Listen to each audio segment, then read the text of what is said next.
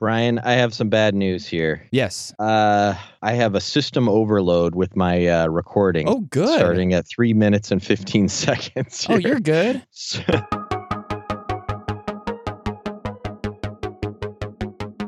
Well, hello, everyone, and welcome to the Bible Geeks Weekly Podcast. This is episode 80. I'm Brian Sheely. I'm Ryan Joy. And thanks so much, everyone, for tuning in. Okay, week 39 at the end of the book Bible reading program. We are now officially at the end of the third quarter. Gonna roll into the fourth quarter here next week. But as we close up 1 Peter and start up 2 Peter, we've got a lot of stuff to talk about on this episode. It's pretty jam-packed. And where are we going here near the end of the episode? Well, there's an old Quaker saying that says, let your life preach. And there's actually a really cool book called Let Your Life Speak that comes from that. Not a Bible book, but interesting book by Parker Palmer. And I was just thinking about that quote and how it ties in with everything we're going to be talking about for the most part today. We're going to talk about people whose lives declare that they are atheists, whether they would say that about themselves or not. We're going to talk about how our life speaks about our fear and what our fears say about who we are and how we reverence the Lord. So what is your life saying might be a good question to kind of cap off the episode. That is a good question. Something to think about. And as we always do on the episode, we're going to start this thing off by finding Jesus here in 1 Peter chapters 3 through 5 and 2 Peter chapters 1 and 2. So where is Jesus here? Jesus is the antidote to fear. That's a pretty good antidote. Yeah. So I looked in 1 Peter 3, verses 14 and 15, and Peter says, basically, rather than fear people and the things people commonly fear, we should shift our focus to Christ and exalt him in our hearts as the Lord of our lives. And man, we need this message now as much as ever. Mm-hmm. The West Coast is on fire. Oh, man, please don't. Oh man, here we go. There's a new hurricane every day. There's this viral plague on the land. You got to be Debbie Downer on this episode. And yeah, I mean, everybody seems scared to death about the guy that they're not supporting getting elected this fall. And other than that, everything is calm. Oh, we're all good other than that. And yeah, I mean, but Christians today need to hear Peter's reasoning for showing the world a peaceful, confident, hopeful way to live. And so here's what Peter says. He says, have no fear of them. Or it could be translated, have no fear of what they fear, nor be troubled, but in your hearts, honor Christ the Lord as holy, always being prepared to make a defense to anyone who asks you for a reason for the hope that is in you. We like to focus on the end of that verse a lot, but the beginning of it. We do. Yeah. And it's a great ending, but the beginning part is Peter quoting this wonderful passage from Isaiah 8, verses 12 to 13, where Isaiah is told not to get caught up in the furor of panic that the people are kind of getting stirred up into at that time about Assyria and the news of political and military danger. And he literally warns Isaiah not to get caught up in conspiracy theories and fearful speculation. He says, do not call conspiracy all that this people calls conspiracy. Wow. And do not fear what they fear, nor be in dread, but the Lord of hosts. Him you shall honor as holy. Let him be your fear, and let him be your dread, and he will become a sanctuary and a stone of offense. That's Isaiah 8, 12 to 14. How about that passage? Yeah, put that in vinyl on your wall. Oh, man. Yeah. Do not call conspiracy all that this people calls conspiracy. Truly, that is a good thing to remember. And Peter knew that Christians in his time could get worked up in the midst of an unknown future. They were at that time trying to figure out how's society and government going to respond to Christianity. Mm-hmm. And so he goes back to another time of unease, back there in Isaiah's time, and he says, replace your fear with honor for the Lord of hosts. That's what Isaiah said to do. The one who commands the armies, the Lord of hosts, much greater than Assyria or Rome or any other force. Yahweh of hosts is the great power. Only here, Peter does something, pretty amazing, really. He replaces Yahweh of hosts, the divine name, with Christ the Lord. Because Jesus is Yahweh of hosts. Jesus is the mighty commander of the angels of heaven. And if you stand with him and meditate on who he is, your fear will dissolve. If you really put your trust in him and honor Christ as Lord in your heart, not just with your words, but actually let him be the Lord over you in your heart. Reverence him, hold him up as holy, and sanctify him. And if he becomes that sanctuary for you in your heart, and that one that you hold up as the great and mighty Lord, then your fear, it'll be like water heating up in the fire of his presence and becoming steam, as this image I have in my mind. It's like the steam that just floats away. Your fear can slowly become less powerful, less palpable, less controlling the more you think about the Lord and hold him up. It's just amazing, as I've sort of poured through 1 Peter over the last week or so, how relevant the message of Peter is to today. And this verse, I mean, you really could just pluck it right out and stick it in modern day society, and it means about the same as it did for them, I'm sure, back then. The surrounding circumstances are different. The persecution probably was much more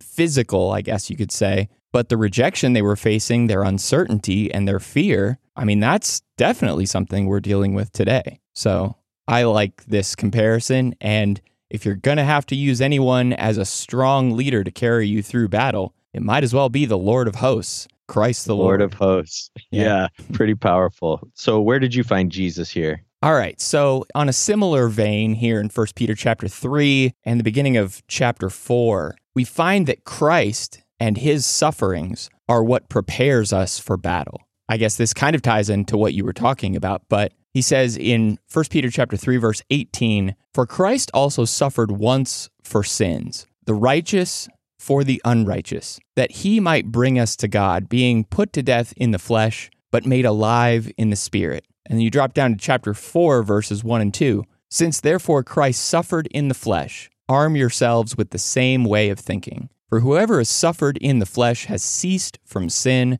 so as to live for the rest of the time in the flesh, no longer for human passions, but for the will of God." The encouragement here is to think like Jesus. Arm yourselves with the same way of thinking. And he's done this a number of times back in chapter 2, now here in chapter 3 and in chapter 4. While we're going through suffering, while these elect exiles of the dispersion were going through suffering, look back to Jesus. Think about Jesus. And not just think about him, but think like him. That seems maybe like a purely mental exercise, but after it changes our minds, it really starts to change our actions. And what it leads us to do, as he says here, is to stop sinning. And so it's easy, I think, for us to try to deal with the external activities where we focus so much on this issue or this problem or this false teaching or whatever. But we forget sometimes, I forget sometimes, to deal with the root of the problem, which is, who am I thinking about? Whose mind am I using? Am I using my own, or am I thinking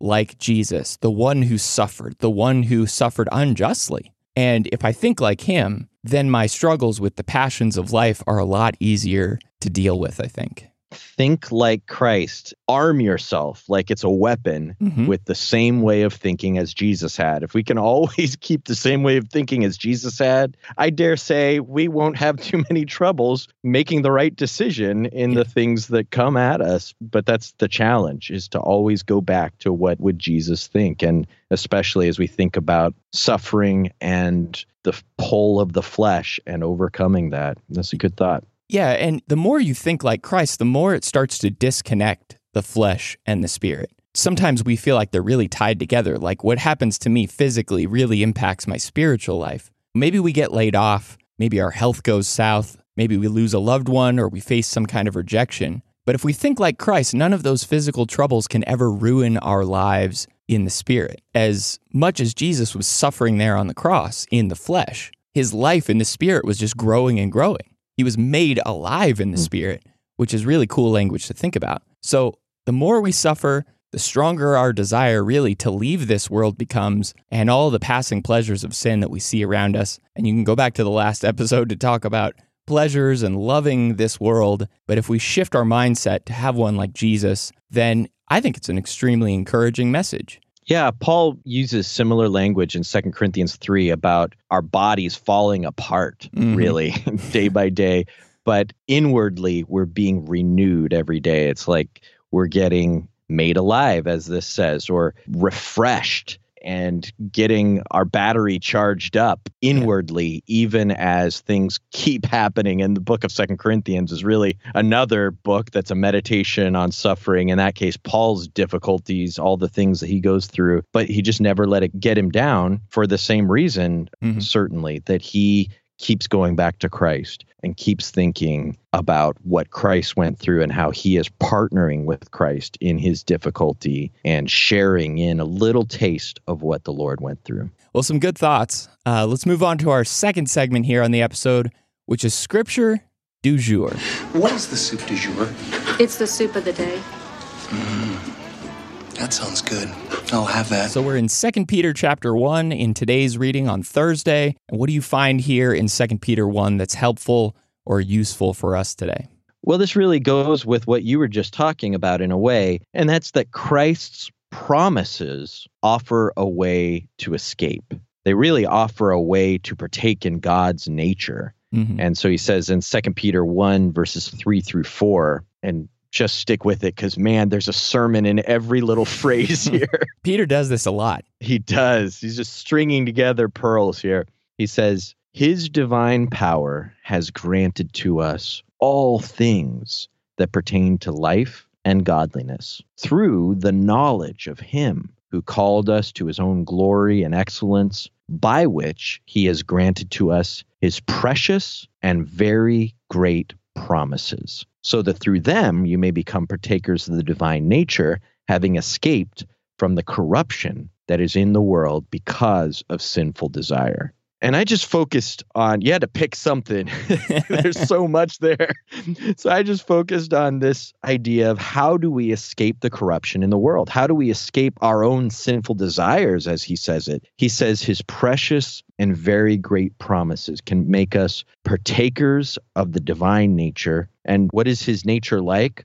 Well, he says his glory and his excellence, or his virtue, his moral excellence. We can become moral as he is and immortal as he is through these promises. And the realization of those promises someday will change us as we become in our bodies more like Jesus, as we become immortal in that time of eternal life. But even now, remembering those promises allows us to find strength in temptation and become more like Christ, more like God. And they're a vehicle of escape, like a getaway car or an escape hatch. They're a way to get out of here whenever we feel trapped in our own desires, maybe, or in a pattern of the world around us. And sometimes it can be this constraining force that we might feel stuck. If we remind ourselves of the promises, we can find strength. And that's really, in a way,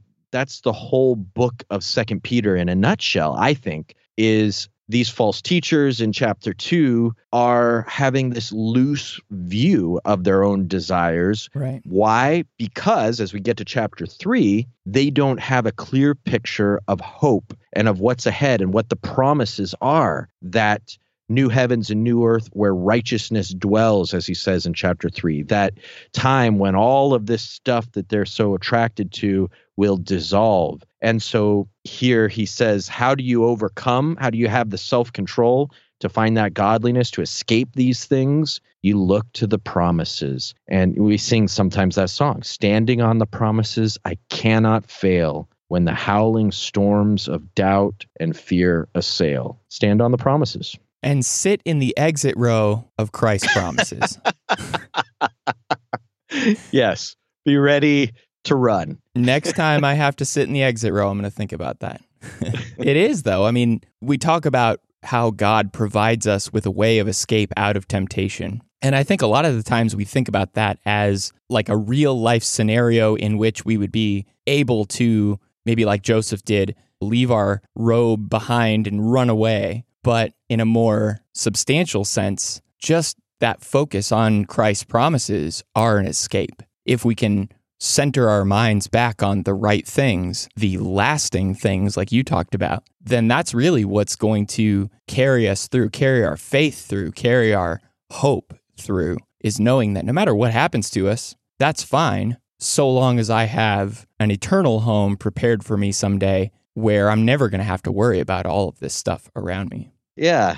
What did you find in 2 Peter 1 that was interesting and helpful to you? Well, so he gives this list in 2 Peter 1 early on of these virtuous qualities, things we should be adding to our faith. Then he has a contrast with that about those who don't practice these things, don't have these virtues in their life. And as I read these verses in 2 Peter 1, verses 9 through 11, what becomes really clear is that willful blindness is visible. Follow along here in verse 9. He says, "For whoever lacks these qualities is so nearsighted that he is blind, having forgotten that he was cleansed from his former sins. Therefore, brothers, be all the more diligent to confirm your calling and election. For if you practice these qualities, you will never fall. For in this way, there will be richly provided for you an entrance into the eternal kingdom of our Lord and Savior, Jesus Christ." So I've got pretty good vision. I'm fairly close to 20/20. I've never really needed to wear glasses, except sometimes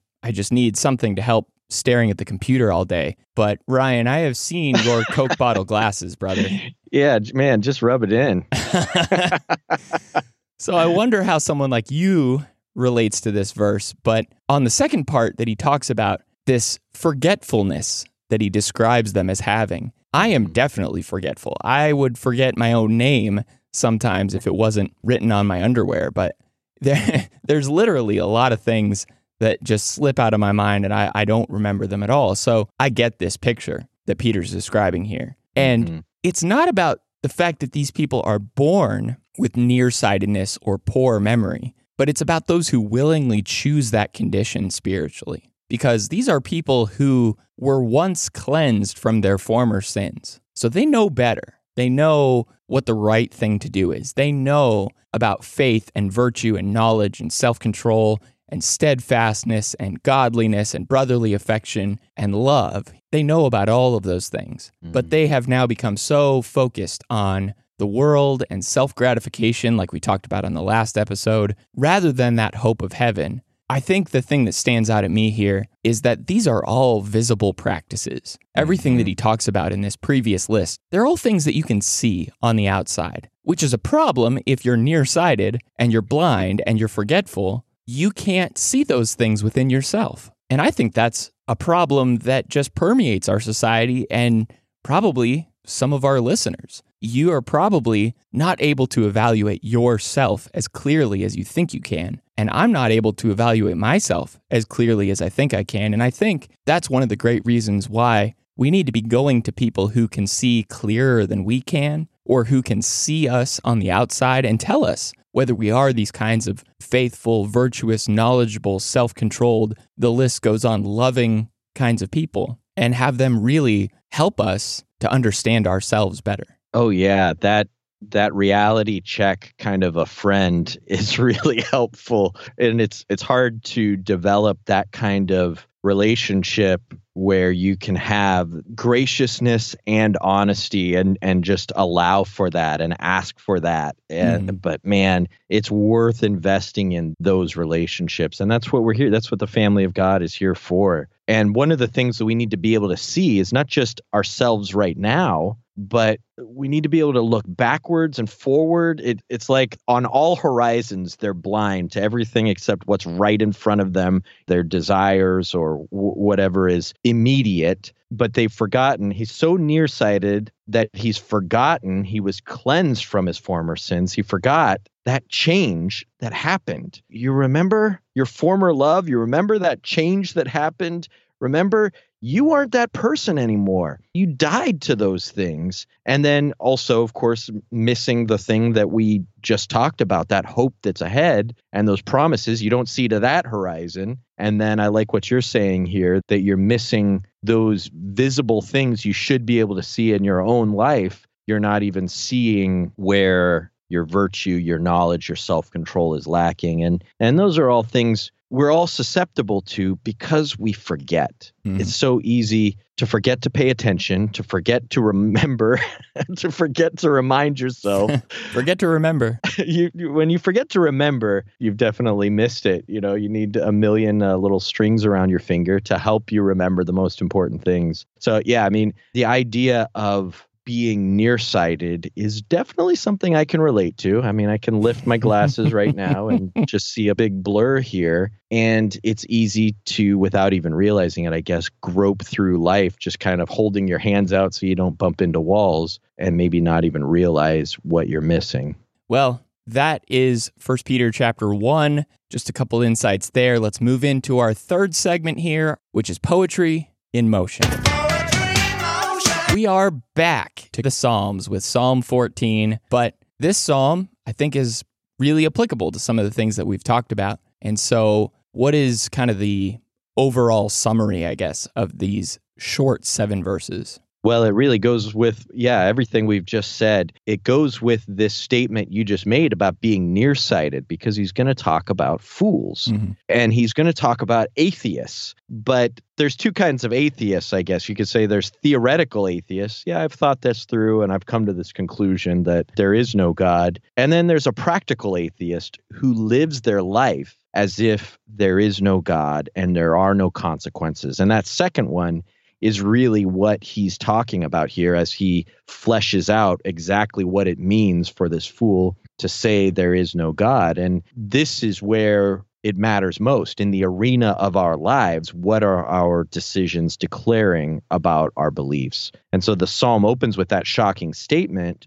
pointing out this fool who stands alone on a very dangerous precipice. But then it's like this camera shot, I'm imagining as the frame widens, the camera zooms out and we see all of humanity standing on that same ledge with him. And it gives us a view of humanity, at least as a mass, as a general view of humanity from the truly righteous moral judge's viewpoint. And so it breaks down into 2 halves, this psalm. Psalm 14, verses 1-3 are about the fool's character. And we find these 4 repeated phrases, there is not, and then he finishes it. And then the second half, verses 4-7, are about the fool's future, and so it looks ahead. So getting into verses 1-2, what are these verses about?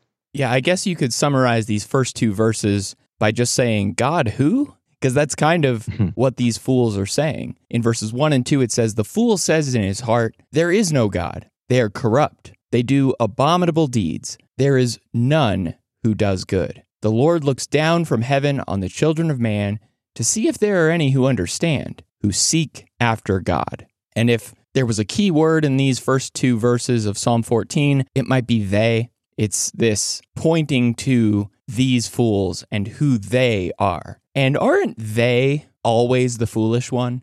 If you boil it down and in your own mind, aren't those people always the foolish ones? It's never we. It's never we. It's always they. And they are corrupt. They do abominable deeds. But hold on a second. There is none who does good.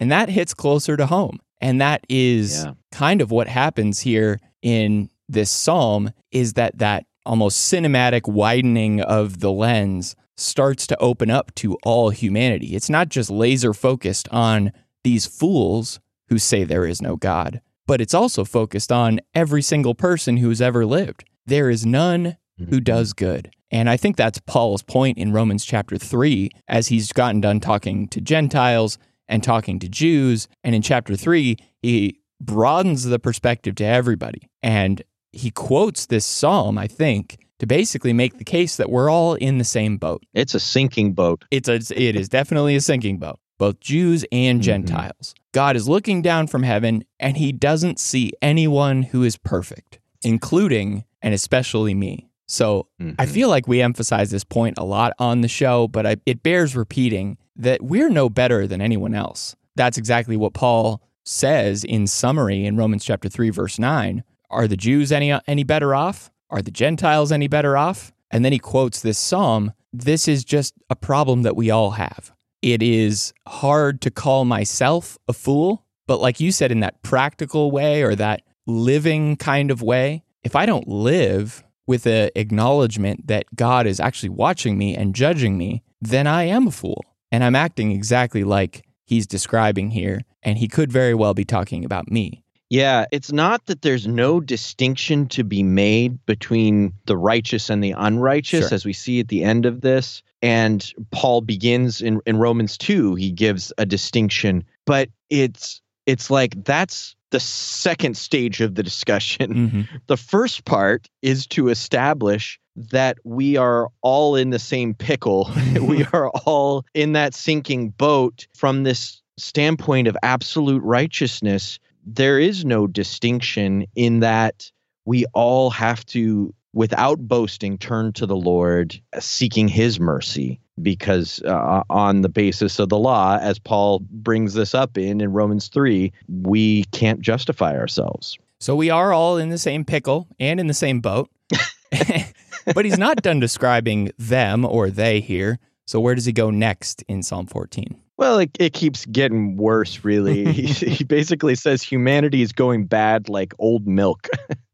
So he says in verses 3 through 4, they have all turned aside. Together they have become corrupt. There is none who does good, not even one. Have they no knowledge? All the evildoers who eat up my people as they eat bread and do not call upon the Lord. And so the key word, I think, is corrupt, or as the New English Bible says, rotten to the core.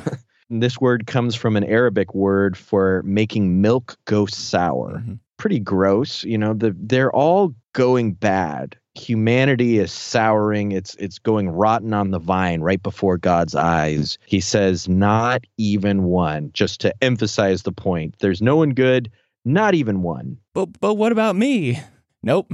Nope, not even one. You know, it's like Abraham. What if there were 10 righteous? Nope, not enough. There's not even one. And this picture of humanity becoming evil altogether takes us back to the flood, when the whole world became corrupt. I mean, there's some of this language really sounds kind of like that. Mm-hmm. But as Paul quotes it in Romans 3, we see all people sinning throughout time. It's not one nation. It's not one era, you know, back how bad they were in the flood times. At one point or another, all people turn away from God. And I have this image of lemmings running one after another off of the edge of a cliff. And we all just kind of, it's like the way that we have patterned in our brain to eventually go after our own way. And so along with your application about personal guilt, we should also begin asking for an answer outside ourselves. And that's where Paul brings this. So as we kind of connect this psalm to Paul's very long quote of this psalm in Romans 3,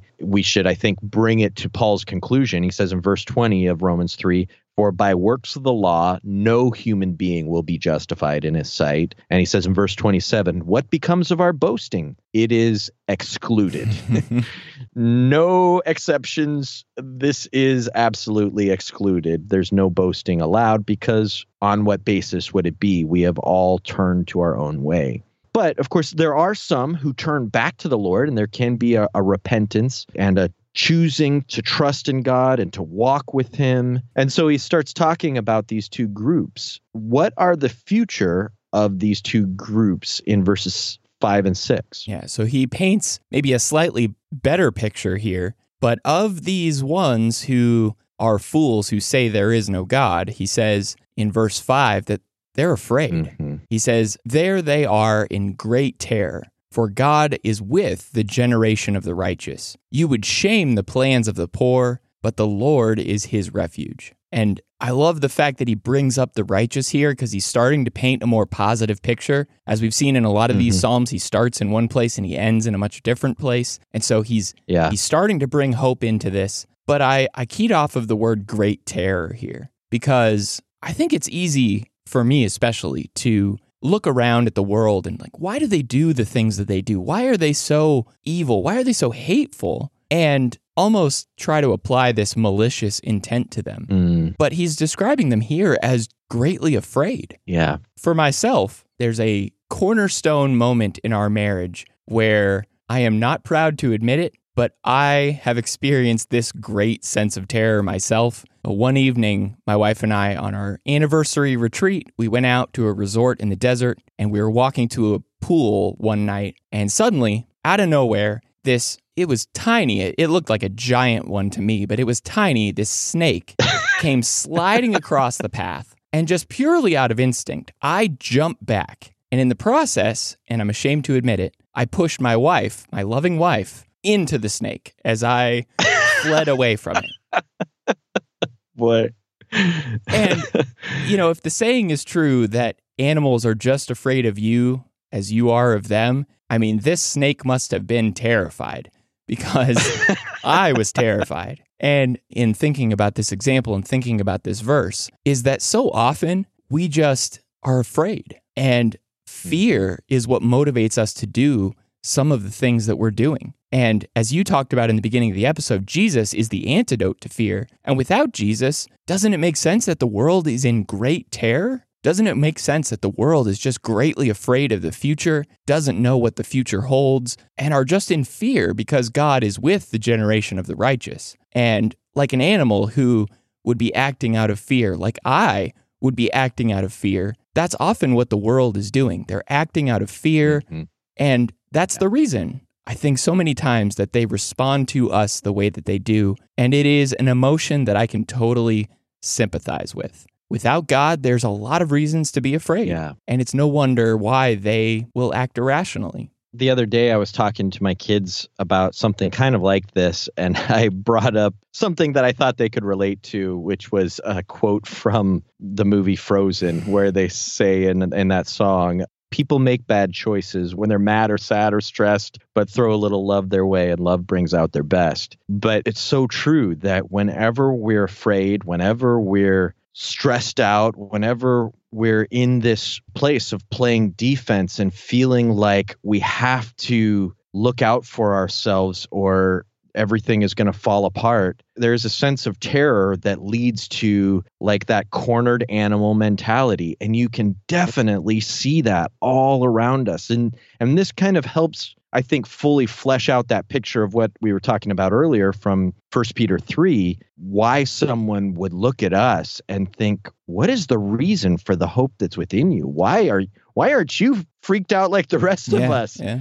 And hopefully we're not, because our God is the Lord of hosts, and we can trust in him no matter what happens around. Though the earth shakes beneath our feet, we can trust in you. So, yeah, I mean, I think that's a really helpful idea, is to recognize this distinction, and that great terror is driving the lives of those who are holding in their hearts this idea that there is no God. Mm-hmm. So as he paints this kind of bleak picture of humanity, at least for those who aren't righteous and don't know who God is, where does he go to close this thing out? Hopefully a better place.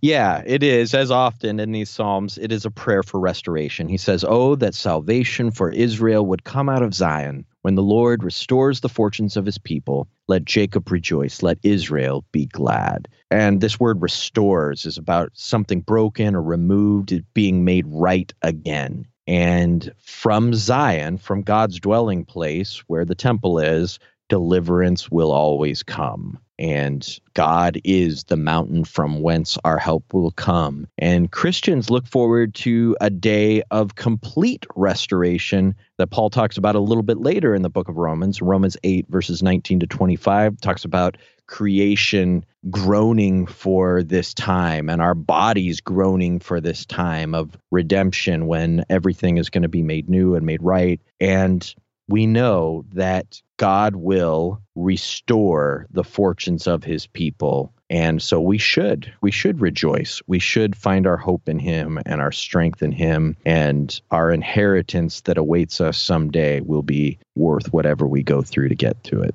This idea of restoration, I think, is really cool. And it immediately made me think of kintsugi. I don't know if you've ever seen the Japanese form of like repairing broken pottery. And it's actually called golden joinery is the literal translation of that word. And it's where they take a bunch of broken pieces of some pot or some dish and they put it all back together. they make it whole again, but it's beautiful. Mhm. And in the way that they put it back together, it's this kind of, it's almost better than when it started. I mean, it's not complete. You can tell that it was broken, Yeah. but there's care and there's love that goes into putting this back together. And that's what God does for us. He takes what was broken, what was in this bleak picture that he's painted here in this psalm. He takes those who formerly didn't know God and puts them back together in a way that is beautiful, in a way that's careful and shows his love. And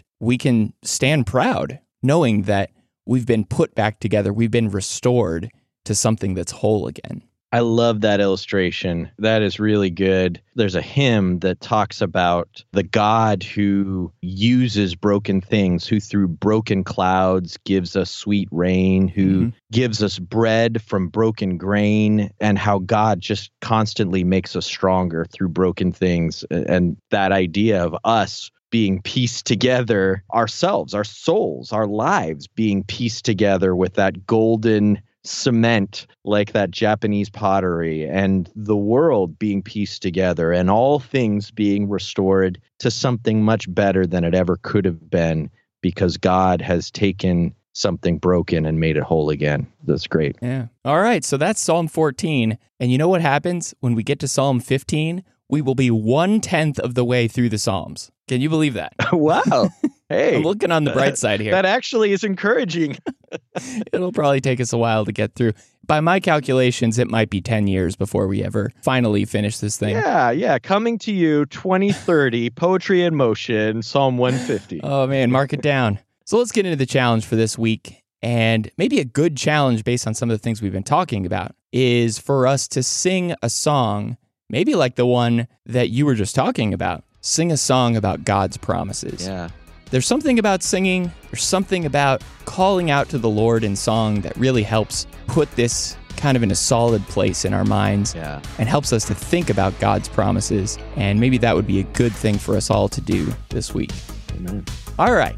Thanks, everybody, for tuning into the Bible Geeks podcast. You can find us on our website at BibleGeeks.fm. You can find show notes for this episode at BibleGeeks.fm/80. And if you have any questions for us, if you want to get in touch with us, go to BibleGeeks.fm/contact. And until next week, everyone, may the Lord bless you and keep you. Shalom. May I say something, madam? Why don't I met the doctor? Oh, yeah? Okay. No. It's time to go. I gotta Bye-bye. record. Bye-bye. Can you lock the door, please?